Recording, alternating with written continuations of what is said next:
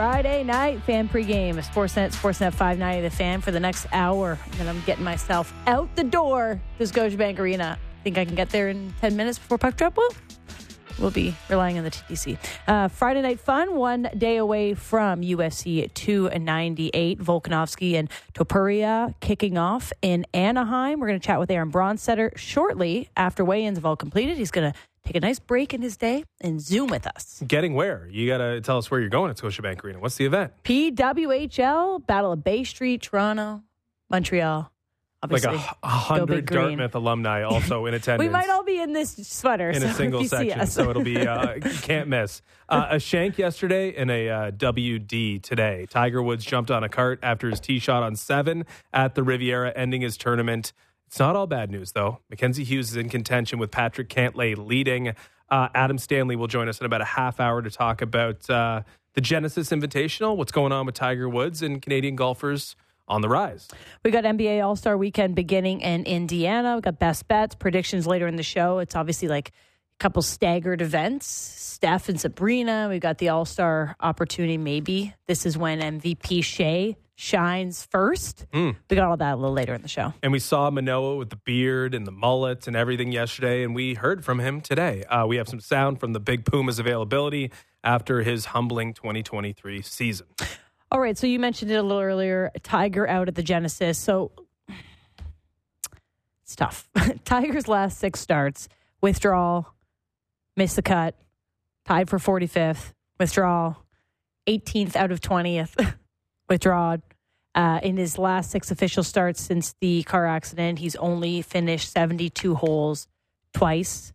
This weekend alone, or these last 2 days alone, he had the shank, which was kind of funny because it made us feel human. On 18, said that one led up to back spasms a bit. And then today, withdraw officially, seeing that it was from an illness. Yeah. Not sure how that one played out. But nonetheless, his goal earlier this year was to play once a month. Tough start to that, but he did technically play. But I guess, and you asked me this question off air, it's like, is this fun anymore for golf fans?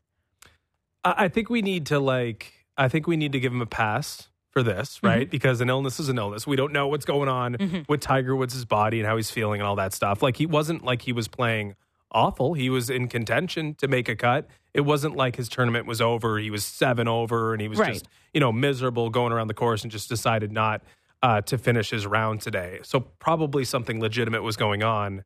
But again, you kind of laid it out there. A withdraw, miscut, T45, withdraw, 18 of 20, withdraw his last 6 events. And if he's planning to play once a month, like, what is it going to look like at the end of the season when we do the same thing in terms of his, his resume or his recent resume?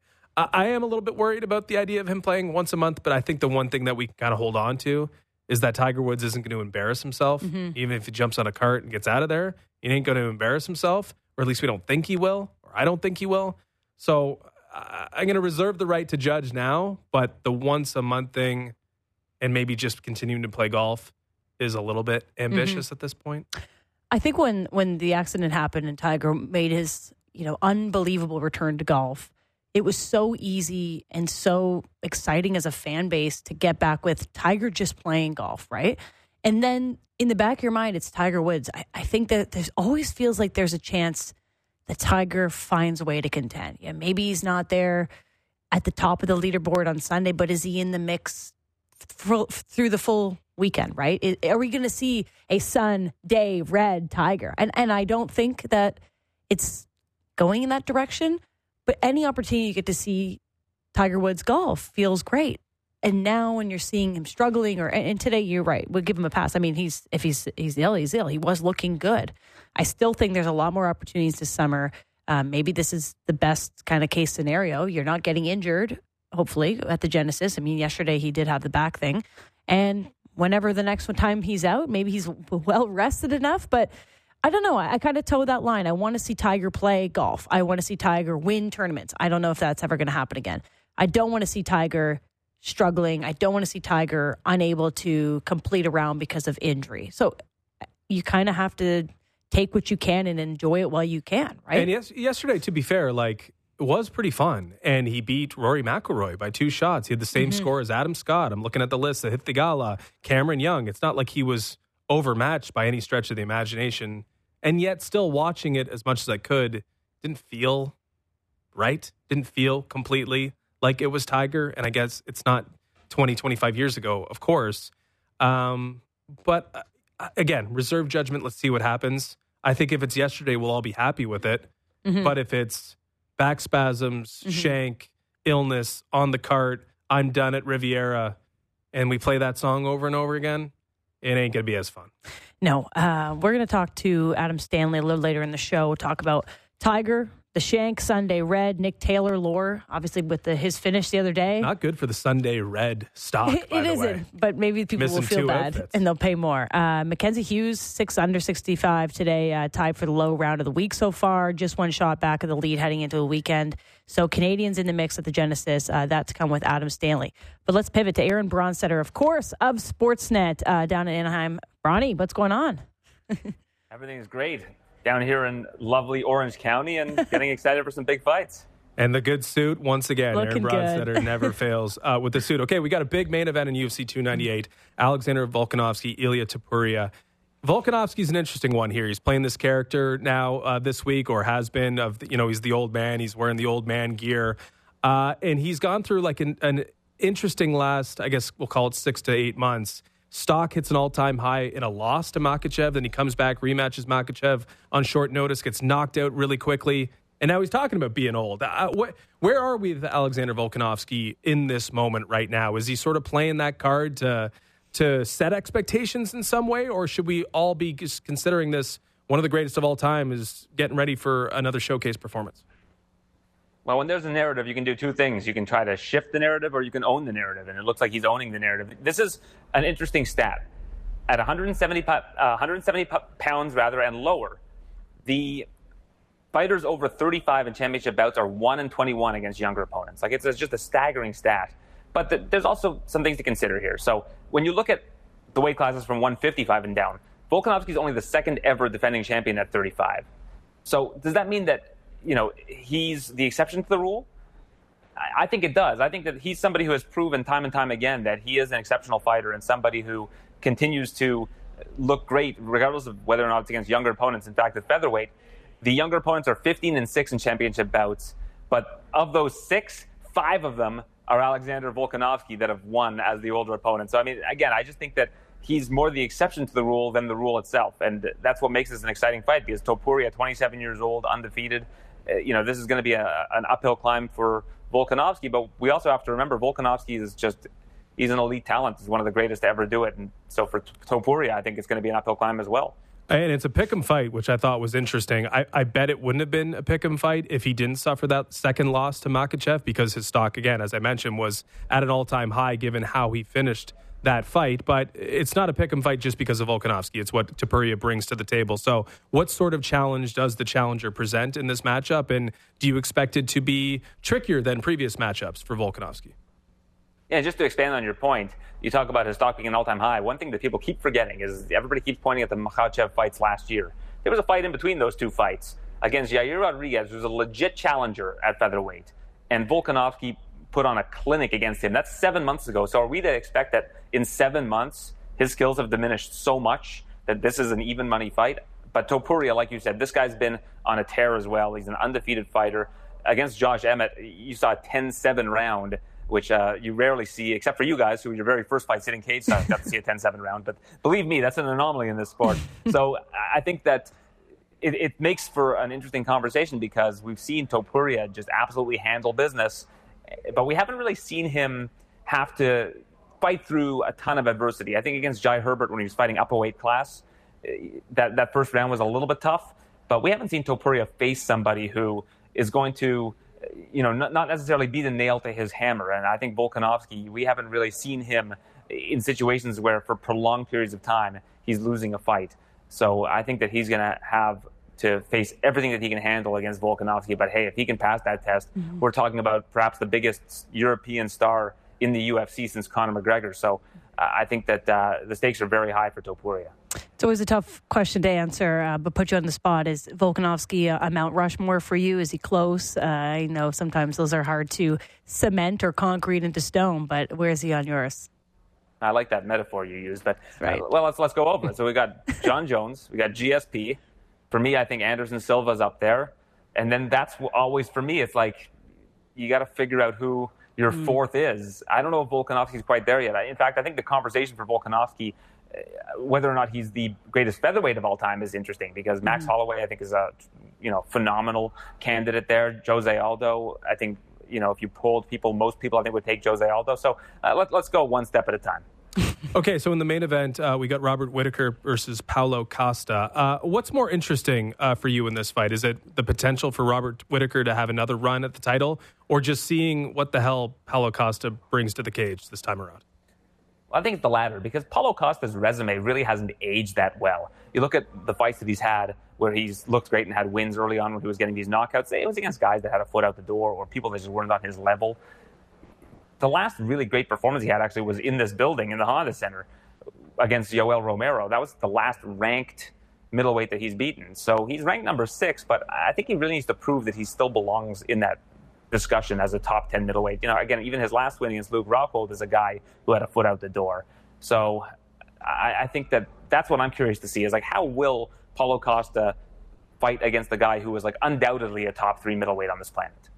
Last time we talked was ahead of the UFC that was here, and there was obviously a lot of drama during weigh-ins. You had a little bit of drama today. Last minute, brother replacing brother at the weigh. Like, what is going on there? You got to give us Sparks notes of something I assume would be unprecedented that you saw today. Well, for a late replacement, it doesn't get any easier than heavyweight. Because a lot of these heavyweights walk around on weight. Like Tafa got on the scale, he was 249, and the cutoff is 266. So this is a guy that's already there with his brother to corner him. He's already on the UFC roster. So all of the barriers of entry that you would see aren't really there. So the stranger cases were like back in the day in Houston, you had John Jones faced Dominic Reyes, but a fighter fell off the card, and James Krause, who was there as a coach, stepped in on short notice day of and actually weighed in at the ceremonial weigh-ins, and that was his official weigh-in. It was Texas, so I mean the Texas Commission, they're very Texas, so they fly a little bit, loose with the rules every now and then. But California are pretty buttoned down in terms of what you can and can't do. But just in this situation, they kind of knew 2 or 3 hours, or maybe even longer in advance, that Justin had gotten injured. I saw Justin walking around with crutches in the lobby. So they must have known for some time, and I'm sure that's when the wheels were in motion. So it seemed very short notice to, I think, the people that were there covering the weigh-ins, but I think that both teams had a pretty decent amount of notice to make sure that both fighters were comfortable with it and that the commission was going to sign off. Like, I think they had a little bit more laneway or runway rather than we would have suggested or seen in terms of reports. The Tafas travel together, and at least one of them will fight. For me, the most interesting fight, aside from the main event, is Merab Dvalishvili versus Henry Cejudo. Henry Cejudo, a former Olympian, very, very decorated guy. Merab Dvalishvili is this like crazy wrestler who has cardio for days. But I think the more interesting part of it is Cejudo, because Cejudo retired at the top of the game and maybe waited too long to come back because he's coming off a loss to Aljamain Sterling, who's obviously a tremendous fighter in his own right. But do you think, the window maybe is closed, and running into a guy like Merab Dvalishvili is going to be tough for Henry Cejudo to, get the train back on the tracks and get himself back into a title contention spot? Ooh, he's definitely frozen. I thought he just loved our question. I thought he was so intense. We'll try to get back with Aaron Bronstetter in a second. Oh, that was good. I was like, he's really thinking hard about your answer. I was just stunned by his silence. Okay, so the guy that's Olympian, right? Henry Cejudo. That is like, that's not a common thing. I mean, obviously, I'm new into UFC, right, and MMA. But to be an Olympian and to be able to win medals and then come and conquer a different sport is pretty incredible. I think that's the differentiator is that, like, okay, you go to the Olympics, but you won. Like, you won the Olympics. Like, a lot of them have a wrestling base, and they start off with that. Maybe they're wrestling collegiately, and then they transition to something that can actually make money, because wrestling, you don't really make money, right? Like, we don't log into Sportsnet Plus and get the wrestling Division I championships. We should. Although maybe we should, and maybe we will one day. But it's more of, okay, how can I make money with this wrestling base? And then go on and do other things. But of course, he followed that to the Olympics, won an Olympic medal, and then won 2 UFC titles, I think, after that. But he retired when he was at the top of his game and just kind of thought that was enough. Maybe didn't want to run into that loss. Maybe didn't know if he had enough left or if he could continue with the grind and weight cutting and all that stuff, because I think he's a 135er. But now, as you leave, everybody else is getting better. And I think a lot of the guys probably caught up to him, but he still has a chance to get back to where he started. I do like how Aaron Bronstetter mentioned the Conor McGregor parallels with Ilia Topuria, because the guy who called himself the next Conor McGregor is Ian Gary. He's also on this card, but the one thing he doesn't do that McGregor always does is he's stopped talking. He was telling himself and telling everybody that he was going to be the next Conor McGregor, and since he stopped, it looks like he's been able to give a little bit more. So a lot of intriguing fights on this card, including former Olympians and a champion in Alexander Volkanovski.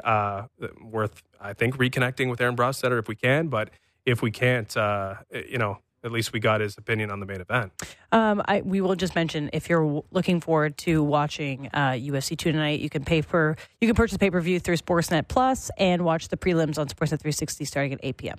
I do believe he's back. Okay, I think we got Aaron Bronstetter back. I don't know if you heard my question on Cejudo and Merab Dvalishvili. Aaron Bronstetter back with us, but with Cejudo, I was talking about the window closing, retiring on top, and whether he has enough left to make a run, and what it'll be like when people are catching up to you while you're on the sidelines. And certainly Merab Dvalishvili is one of those guys who was doing the catching up. Yeah. Doesn't look like we're going to get back with, you know what? with Aaron Bronstetter. Well, tell Bronny we appreciate his time. Yeah. We love him. Have fun this weekend. And to send in his best bets. Oh, yeah, we'll actually, yeah. When we have get him to send our best bets in, and then we will we'll wrap that. We'll make sure everybody shares it on the weekend. I do want to ask you about UFC 300.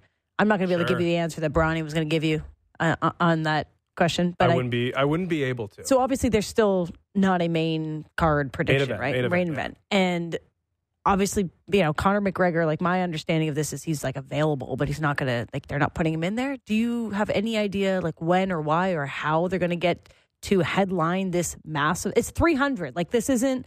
298, 299 actually look great, but 300 is supposed to be the big checkpoint, right? This is the one that people are going to want to pay and see, and it should be a main one in your history of UFC. 100 was big, 200 is big. They want 300 to be big. So what is taking so long? Obviously. What do they want? I don't know. Maybe it comes down to negotiating with Conor McGregor. Apparently, we're going to find out the main event this weekend. That's what I'm thinking, It's going to let everyone know.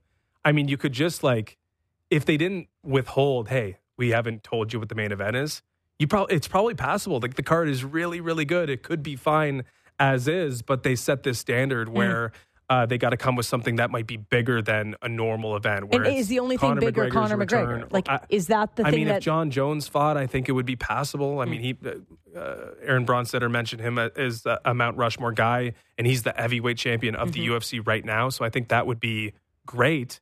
But I'm looking at the card now, and there's massive names everywhere. So it's like they've got 95% of it done, but you just need the star that's bigger than everybody else on the card in order to push everyone down. And it seems like there's maybe one guy out there that can do that. And that's the problem. It's a leverage play with anything. So Conor McGregor's probably looking at it like, okay, you need me, so where's the extra million? Where's the extra $5 million? Where's the extra $10 million for me to make my comeback on my terms? And that's probably what they're dealing with right now. But if they just got John Jones, I think they'd be fine. All right, UFC 298 in. He said he was in. It's in Anaheim, Orange County. Yeah, Orange County. I've never been to either, so I can't tell you. It is on Sportsnet Plus, a pay-per-view, and then you can watch the prelims on Sportsnet 360 starting tomorrow night at 8 p.m. All right, we teased it earlier. We heard from Alec Manoah yesterday. We saw Alec Manoah yesterday. We heard from him today. Looks like a different guy.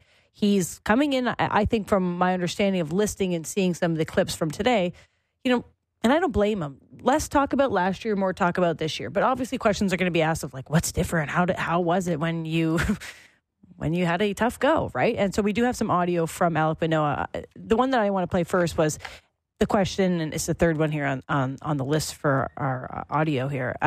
Does he see himself in the rotation? Because this is the big question. Where is Alec Manoah going to be slotted? And we talked to Shai Davidi yesterday. The understanding is that they're putting him in the 5th spot, right? There is still a competition. Let's hear what Alec Manoah had to say when asked. Yeah. Every time I throw a baseball, it's to help this team win a World Series. So they don't give out World Series trophies in AAA. So I want to be with the team. All right, good spirits. They don't give out World Series trophies in AAA.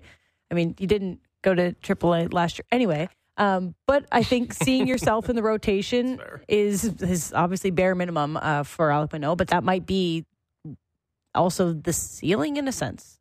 No? Oh, yeah. I mean, every time you throw a baseball, you're helping the Toronto Blue Jays win a championship. And I mean, yeah, we want to see him in the rotation. Mm-hmm. If he's not in the rotation, that means there's a problem, right? But that is means the bare minimum to be in the rotation, but is the ceiling also for him to be the fifth starter is my question. Like, do you see him? That's all performance-based. Like, I mean, eventually when the lines get blurred and it's July and, there's an injury and everything, like it doesn't really matter at that point. I think there's the one ceremonial thing. You're the opening day starter. That's great. But there comes a certain point where it's just every fifth day for everybody, and that's fine. And that means there's just runway. Like you have plenty of time to prove yourself as better than a fifth starter, better than a fourth, better than a third, maybe starting opening day next year. I mean, I just think it's a big jump. Well, he did the year before. Yeah, and that was probably debatable. But at this time last year, we were talking about, and a lot of people we're probably knew that Kevin Gausman should have been. And yes, I agree. But it doesn't matter. That's not what set the tone for both their seasons. It really is just like a feather in the cap more than anything. Mm-hmm. But he was the guy. He was the guy for the Toronto Blue Jays at this time last year, and every expectation was that he would be that guy. And I think if everything goes right, if he finds himself, he's going to be the guy that's competing for that once again. It may just be after Kevin Gausman moves on at the end of his contract, whenever that day may come. I hope that never happens. Well, he's not going to pitch forever. I hope he does. It would be nice if he did for the Toronto Blue Jays. But again, it's just like that stuff doesn't matter. Mm-hmm. What matters is, can he help this team win games? And if he's talking about every pitch and his energy being towards one thing, which is helping the Toronto Blue Jays win baseball games, well, that's a big step in the right direction compared to last year when it felt like there were other intentions and other things that were affecting his day-to-day. And it wasn't just about the team. It was a little bit about him and maybe him being a little bit unhappy with his situation, how he was pitching, how he was being treated, and just kind of feeling sorry for himself. But if the energy, again, is directed in one positive way, then maybe good things come of that, and we don't have to really quibble with, well, is he the second best starter on this team, or is he the fifth? Alek Manoah has the opportunity to be one of the best stories in baseball this year. Like, no pressure, but you really do. Think about comeback player of the year in any sport. This guy was put on this... Oh, the Joe Flacco. Yeah, Joe Flacco. He was given the ball to start the season for the Toronto Blue Jays, who were World Series co-favorites to start last year, as crazy as that sounds. And like an MLB darling after the All-Star appearance 100%. Where he's talking to he was the guy. Fox broadcast. Like, yeah, people his stock was at an all-time People high. learned who Alek Manoah were the year before. He got an opportunity to continue that. And from opening day, it was bad to worse, right? Mm-hmm. So far that people were writing him off, his career off. We had conversations about how hard is it to get demoted to, Buffalo and work your way up. And a lot of people said, yeah, it's probably like not really going to happen. Or if it does, it's going to blow you away. And so the rest of the season goes the way it does. Alek Manoah comes in, fresh face. He looks different. He sounds like he's taken a lot of off the field work as well in terms of like mental approach to it, physical approach to it, understanding what's different this time around. And he really does have the opportunity to be the story that everyone in MLB is talking about, not just here in Toronto and on Sportsnet, but like when we catch up with anyone across baseball, they could be watching what Alek Manoah does this year. No pressure, but what an awesome opportunity. Yeah, I think it is. Hopefully he understands that you can't get it all back at once, right? That there's probably going to be steps towards this. There'll be step back. Incremental sometime. strides. There's going to be a step back. It's how you deal with all that. So yeah, I mean, we laid it out. His story is one of the most important ones, and as you mentioned, could be the best one of this season if he returns to form and he's just a productive member of a baseball team that is leaning on its pitching staff more than anything else to win baseball games. Think about how excited we were when Kikuchi was Grapefruit League MVP. When Manoah gets out there for his first start and he pitches 3 scoreless innings and they give him a short leash, I'll be on here with a Manoah jersey. All right, let's take a quick break. Adam Stanley is going to join us on the other side. We'll talk about Tiger withdrawing from the Genesis, then we'll do our best bets after that. Hey, it's Ben Ennis. And I'm Brent Gunning. We got you covered on all things Leafs, Raptors, and Blue Jays every weekday morning, 6 to 9. It's the Fan Morning Show. Sportsnet 590 The Fan and wherever you get your podcasts.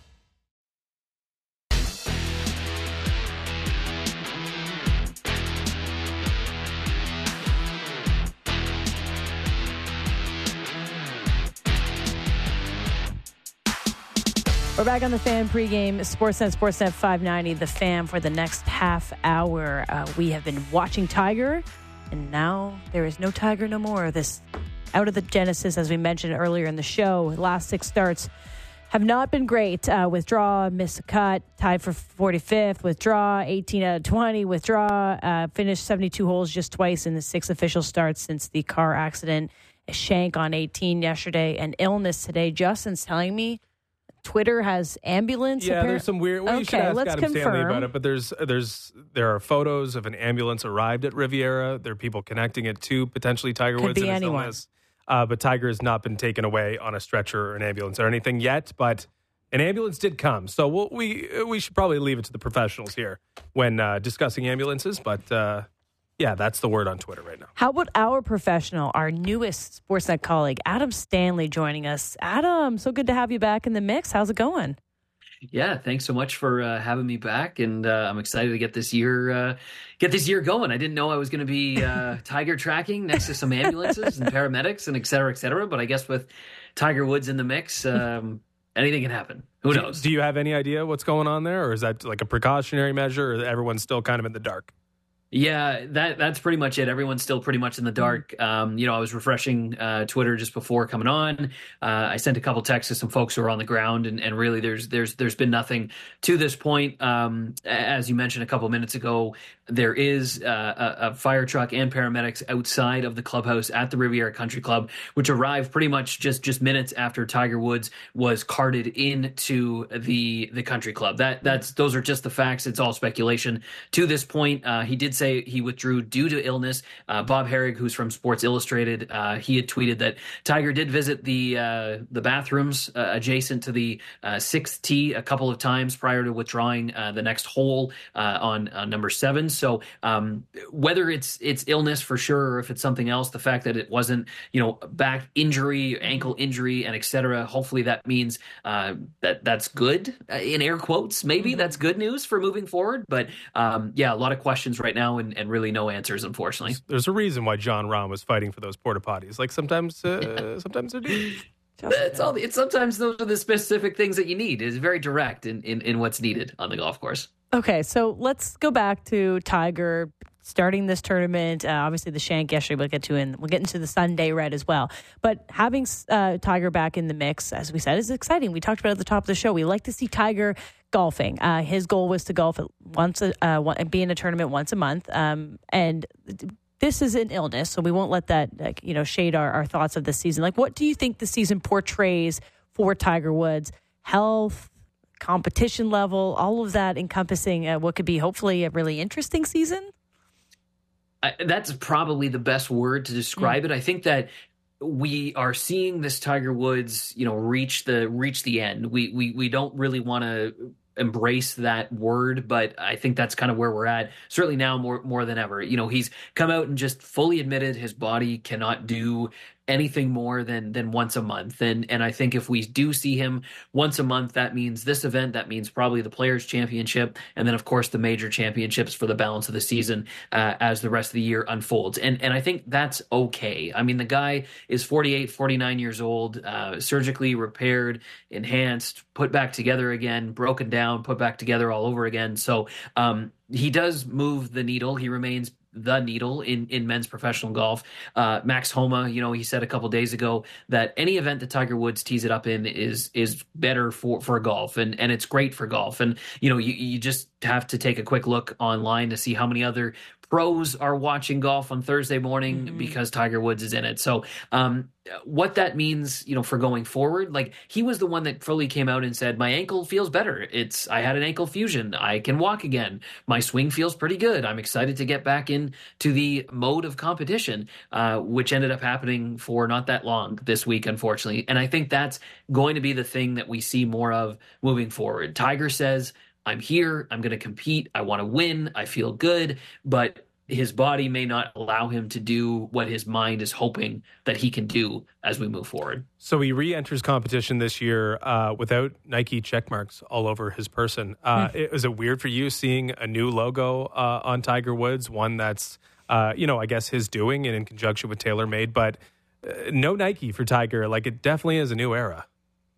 100%. And I think that because there's all these iconic memories and moments and accomplishments, and they've all happened with Tiger wearing Nike, for someone like myself, and even someone, any of the guys who are on the PGA Tour who have pointed to Tiger Woods as being the reason why they wanted to be professional golfers, they all have this Tiger X Nike vision in their head. So it is super strange to have him being an athlete that's transcended golf and transcended sport, and have that iconic relationship last pretty much just about 3 decades to come to an end. But obviously Tiger's ready to kind of enter this next little era, whatever it may end up being. I thought today's outfit was pretty sick. Like, it was a throwback to when he first made his debut at Riviera when he was 16. So the shirt and the color scheme and the blocking looked exactly the same as the shirt that he wore back then, which I thought was pretty sweet. And if they end up doing some of those throwbacks a little bit more as the year goes on and at different majors, like if he shows up at Sawgrass wearing that straw hat that he had when he won the U.S. Amateur at TPC Sawgrass as well, like, people are going to go nuts. So I think that retro cool style, if they really lean into that, is going to be nice as we kind of combine the throwback era with this new era. But to answer your question specifically, although it may be cool, it is kind of weird, because all you've kind of known in Tiger Woods' career is this kind of Nike relationship, and it's made all those iconic moments that much more special. We got to get Adam Stanley rocking some Sunday red. Hey, you got your hands on any 3 merch? words. Yeah. 3. You have to have the space. One of those cashmere hoodies I would definitely rock. Some of the other stuff, maybe more questions about that, but some of the stuff looked pretty good. All right. I just did see on Twitter that it looks like Tiger had an IV and was just treated for flu-like symptoms, and he should be okay and is not apparently leaving in the ambulance. That's our latest update. Okay. Fever, dizzy, dehydrated, flu-like symptoms. So that's reassuring. So we'll see you next month, right? Yeah. I hope so. He'll be back. We got to keep him away from In-N-Out. It seemed like the In-N-Out burger at the Pro-Am. Yeah, I'm seeing a lot of that. No pickles, right? No pickles. I'm seeing a lot of split screens of Tiger with the burger and then Tiger on the cart, not looking well. Got to be cooked through. Anyway, it's got to be cooked. The pickles, they were thrown in the trash. Apparently, Jordan Spieth was also not feeling very good. Sky Sports reported that. Okay. So I think we got to leave the burgers. Don't leave them out in the sun for all that long. I think this may be the issue. Well, hopefully, Adam, that the Canadians avoided the burgers, right? Yes. We're obviously coming off a great weekend for Canadian golf, and this weekend could be shaping up to be pretty strong as well. Right now, T2, Mackenzie Hughes, and climbing up 23 spots today, Corey Connors up to 5th place on the current leaderboard, all chasing Patrick Cantlay, who has a 3-shot lead at 11 under. Canadian golf for you. I mean, you've been right there. You've been covering it for a long time. Is this as good as it's ever been on the men's side? Yeah, 100%. And, Brooke Henderson is doing, her thing on the women's side, and you kind of take that out of the equation because she's won 2 majors. She's won 13 times. All the guys, any chance they get, they know that they're chasing her.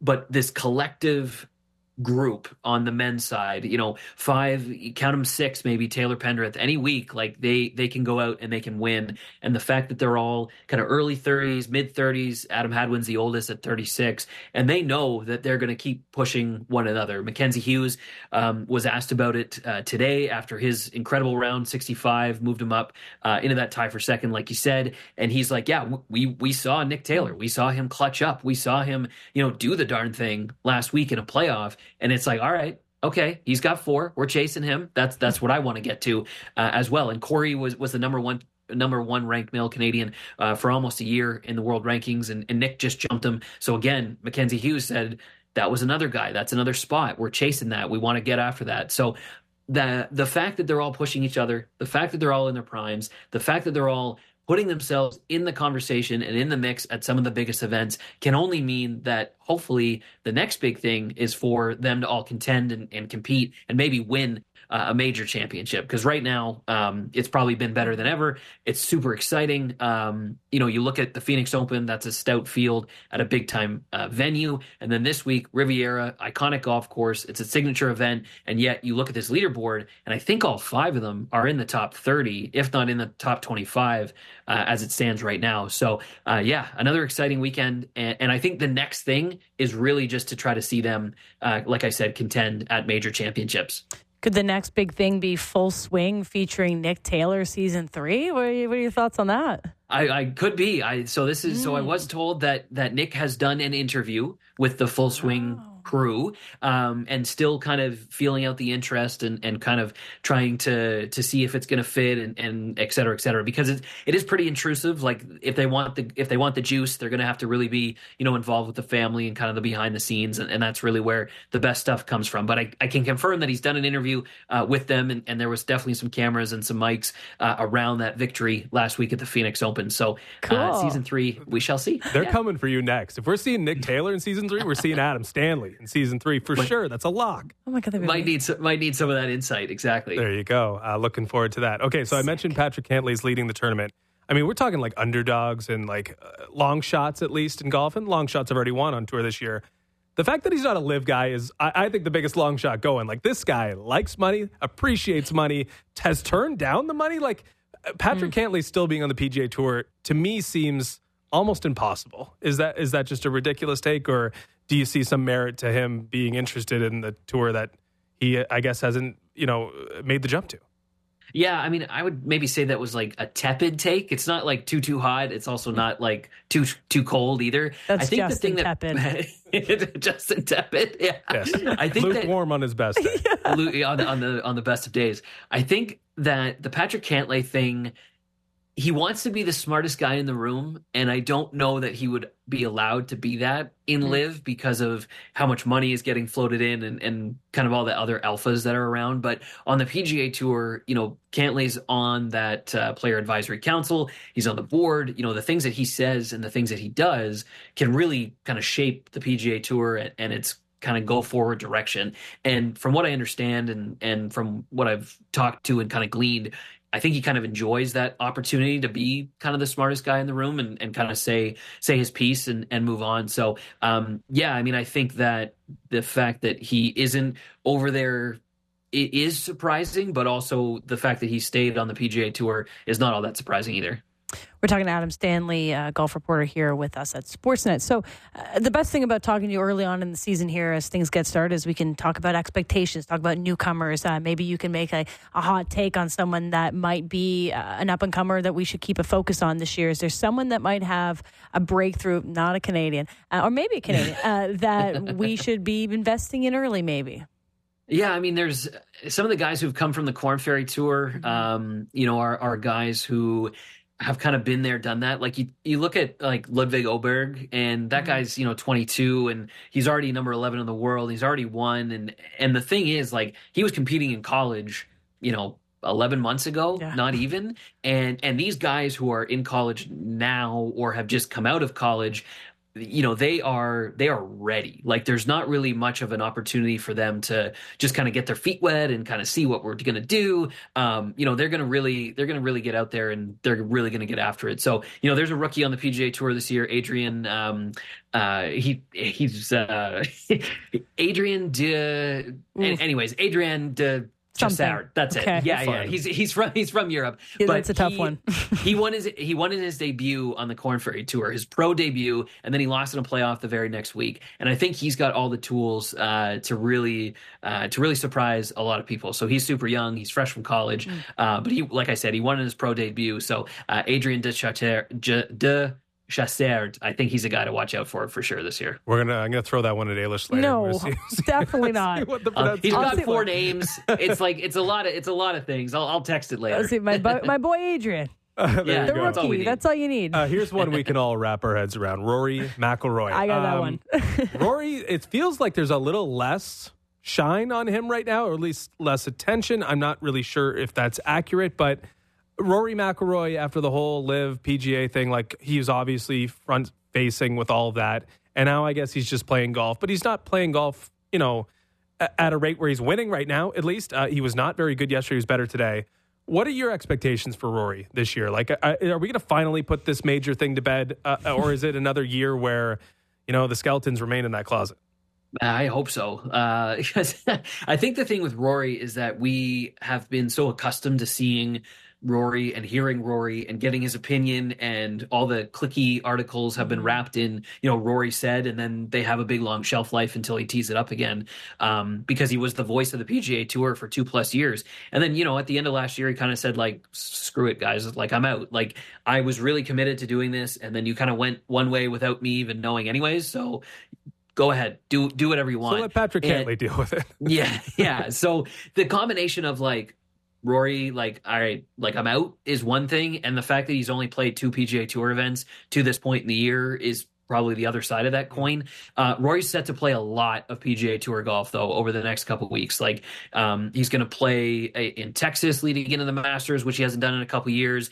He's going to play that new event, the Cognizant Classic down in Palm Beach, which he hasn't played. Well, it's an old event, but it's got a new sponsor. He hasn't played that in a bunch of years either. So I think we're going to be hearing a lot more both from Rory and about Rory, when the calendar turns to March. And then obviously, he's won the Players before, so he'll be in that mix. He also didn't do any press conference this week, and that was by design. He said, no, I'm not doing that. So probably around Sawgrass, and then of course leading into the Masters, he'll do one too. And then the big questions will come back about, hey man, when are you gonna win a green jacket? You ever gonna do that? And then obviously the major championship season will unfold after that as well. So not a lot from Rory up to this point in the year, but I'm sure we'll start hearing a lot more from him. And I personally do think that, like, the weight's off his shoulders, and he's going to try to just keep concentrating on golf and kind of go from there. But, it was interesting. Those last 2 years when he was, like, being the man and also the golfer, like, he did pretty darn good. Like, he was player of the year one of the years, won the FedEx Cup, and then, last year he won a couple times too. So I don't know. Maybe for him, he kind of needs that, where it's like, no, I got to do this, and I'm going to compartmentalize. I'm going to do that, versus now where he can, just kind of play and not care about the other stuff. So that'll be something to keep an eye on for the rest of the year for sure. One guy that I'm always invested in, Justin knows this, every time we do our golf picks for the weekends, I'm always like, Victor Hovland, and he performs well, but he's not there with the major yet in terms of getting one. 26 years old, right? I wonder if you see him continuing to be in the mix this year, what can, like, set him over the edge so then I can actually cash one of these, like, win ones, and Justin can stop, like, bugging me for picking him. Well, I think what he proved last year, through those FedEx Cup playoffs and winning the FedEx Cup, is that, like, he can back up one good week with another good week. He can back up one good round with another and kind of snowball it. And he has all the tools to compete and contend, at some pretty serious venues against, obviously the best of that particular season. So that kind of infusion or injection of confidence can only be beneficial as it relates to the major championships. And to your point, he's 26, but he's going to have played, Augusta National at least 4 or 5 times by now, so he'll kind of know his way around there. Yeah, this might be his year at the Masters. And then the U.S. Open, that'll be a new venue for him. The PGA, that'll be a new venue for him. And then the British, he may have played there a couple times. So, it's experience, it's confidence, and the skill set that he has right now is pretty solid. So, you look at Victor Hovland, you look at Scotty Scheffler, obviously, only if that dude could putt. You look at Rory, you look at, any of those guys who are ranked in the top 10 in the world from the PGA Tour perspective. All those guys have kind of been there for at least a year, if not 2, if not 3. So their bodies of work are just better than everyone else's. And that consistency, I think law of averages should kind of end up resulting in them not knocking a major off sooner rather than later. Okay, this is the year. That's what I wrote down. One of these is going to happen. Last one for you, Adam. Have you ever golfed? This is like just a personal question. Have you ever golfed the Briars in Sutton, Jackson's Point? Have you been there? Yes, I have. Yeah. You have? Yeah. Okay, I have. Okay, yeah. Andrew Holland and I, he works on our show. Of course, you probably connected with him. We're both from Sutton, small Sutton. Okay. Nobody's from Sutton. Yeah. And we're like, well, I wonder if Stanley's ever golfed the Briars, because that was like where I grew up. And so we have to get out there this summer. Oh, that sounds good. Tight little spot, but got a great little, yes. Okay. Yes. That's so nice that you know our little golf club. I do. I've been there. I didn't think you were going to know it. It's Adam Stanley. Of course he knows You're the voice of golf, but I didn't know you were going to know. I am Sportsnet's golf reporter now. I should be able to have that doesn't mean you have to know every muni in I think he knows Ontario. every. Well, it's a beautiful course, and we're gonna manifest ourselves there this summer. Okay. Sounds like a plan. I love it. Done deal. Works for me. All right, Stan, we really appreciate Victor it. Hovland Major and the Briars. Oh my God, it's sold. That's the summer of my dreams. All right, Adam, we appreciate your time. Enjoy, and thanks for all the Tiger Watch. We got through it, I think, to the bottom of it. Sounds good. Okay, thanks so much. See you guys. Adam Stanley, of course, of Sportsnet. That Tiger seems like it's a crappy situation. Boom, boom. You looked at Anyone? me like I shouldn't have said what I said. Anyone? I got it. I hope it's just that. Okay. Just say that. It's a 4-shot lead now for Patrick Cantlay. That's our guy. Genesis, and We had Tiger some will good not be pre-bets catching on. him. Definitely not. Not be catching him. All right, let's wrap this up with some best bets. NBA All-Star Weekend, PWHL tonight, UFC 298. Let's bring in the man, the myth, the legend, Andrew Holland himself. Holly, okay, we just talked quickly. Briars, he's been there. We're in. It's locked and loaded. I'm so proud of us for manifesting this. Oh, I can't wait. I think it's going to be fired awesome. up. Okay, so Holly is our Scotties expert. He's our curling champion. So you got some best bets for us. What do you got? Well, unfortunately, I can't find anything that's like for the tournament itself. What the heck, Holly? I know. No one's putting it out, so That's you can all right. you can bet game to game. But Okay. if there was an odd for the future, I would definitely take Rachel Homan. She's been really hot right now. She's won the last 2 Grand Slam of curling titles. She lost in the final the one before, so I think she's the best. And if you want to do a nostalgic pick, Jennifer Jones in her last Scotties, and I like that. Yeah, for sure. Okay. We were asking you, not saying if you want. Like, is it are Homan? playing Am these I playing bets. Homan? I would play Homan. Yes. Okay. We're playing Rachel Homan. Especially with some of the news that came out today about Carrie Anderson's team. She's going to be without her lead. So, yeah, Homan I would is, say Homan. baby. All right. All right. Thanks, Holly, Holly. lock it in. We appreciate Lock in that. the Briars, too, all right? Of course, yeah. Okay. My best bet, of course, like Dartmouth sweater, Dartmouth girl in town, Laura Stacey, playing underneath the banner of her great-grandfather, King Clancy, skating out at Scotiabank Arena today, sold out crowd. Anytime goal, plus 210. That's pretty good. And if not, friends off. Stakes are high kidding. for Laura But Stacey. maybe not, Laura. Tonight at the Battle on Bay Street. Okay, I'm going to UFC 298. Alexander Volkanovski. Volk, minus 110. This guy's close to Mount Rushmore. He's not on Aaron Bronstedter's Mount Rushmore. Yeah. But he's close to Mount Rushmore. And for that reason, when a Mount Rushmore guy's at pick'em odds, you take him over a young guy in Ilia Topuria. I know there are a lot of stats pointing to the young guys beating the old guys in title fights, but I'm going with the old guy, Alexander Volkanovski, in the main event of UFC 298. Another pick from the card, Merab Dvalishvili, who's taken on Henry Cejudo, as we talked about, parlayed with Danny Barlow plus 116. And we should get some bets in for NBA All-Star Weekend as well. Yes, we're both in on this one. Tyrese Halliburton, NBA All-Star Game MVP. It's his city. It's his time. The guy cares a lot. We just saw Austin Matthews win an All-Star MVP on home soil. I think there's a little 8 to home 1. cooking. I'm seeing it 8 to 1. I think that's just prime picking right there. He's going to have the opportunity to score. They're going to want to showcase him as much as possible. He's going to have an opportunity to put the points in, and he might get the home cooking vote. So I am all in playing anything Tyrese Halliburton this weekend. I also like him in the 3-point contest plus 500. He's technically the favorite or tied co-favorites with Damian Lillard, but everyone's bunched in so close. Yeah. It's like Halliburton's Halliburton. If he's healthy, he's ready to go. I'm riding with him. So Halliburton all weekend. If we cash one of those, we're way in the profit. We're going to Halliburton. Spending our winnings. Okay. Sabrina to beat Steph Curry. I mean, did you see our girl last night, Caitlin Clark, all-time record? Like, it's women's basketball time. I want Sabrina to beat Steph Curry. I think I might sprinkle on that too. Plus she'll bring 200 it. for Sabrina Ionescu. She'll bring it because this is a huge, like, anytime that a woman pitted against a man in an event, main stage, I'm going team woman, right? So Sabrina plus 200. I like that a lot. Are you a dunk guy? I haven't put any. I mean, I research enjoyed into it last year. Always- Last year with Mac McClung. Always winning. Mac McClung, right? And I think we were on Mac McClung You were last on year. it. That's I feel why like we I had a asked you. reason why. I don't know if we were tipped off, but he's a minus 200 favorite. Jaylen Brown, Jacob Toppin, Jaime Jaquez Jr. are the other three in the event. I don't think I'm going to be chasing an underdog there because Mac McClung doesn't play basketball like these other guys. dunks. Like I know he plays in the G League and everything. And I guess he's been, masquerading as an NBA player at times. But I feel like he's had a lot of, this is his bread and butter, right? This is his thing. It's what he's been working towards while Jaylen Brown's trying to win games with the Boston Celtics. So I will just let sleeping dogs lie there. Mac McClung's probably going to repeat as dunk champion. I put some money on Austin Matthews to win the Hart last night. I got a note about that today. You should probably talk about it. I'm glad you brought it up. A hat trick last night. He's willing this team from horrible performances. Not even that. Tending If you winning. score 70 goals, you win Hart Trophy. That's what I'm saying. So if he scores it, give him the Hart Trophy. 14-1? It was 13-1 last night when I bet it, so best of luck. All right, everyone, have an enjoyable weekend. See you down at the rink in about 10 minutes for big PWHL game and enjoy UFC 298. We'll see you Monday.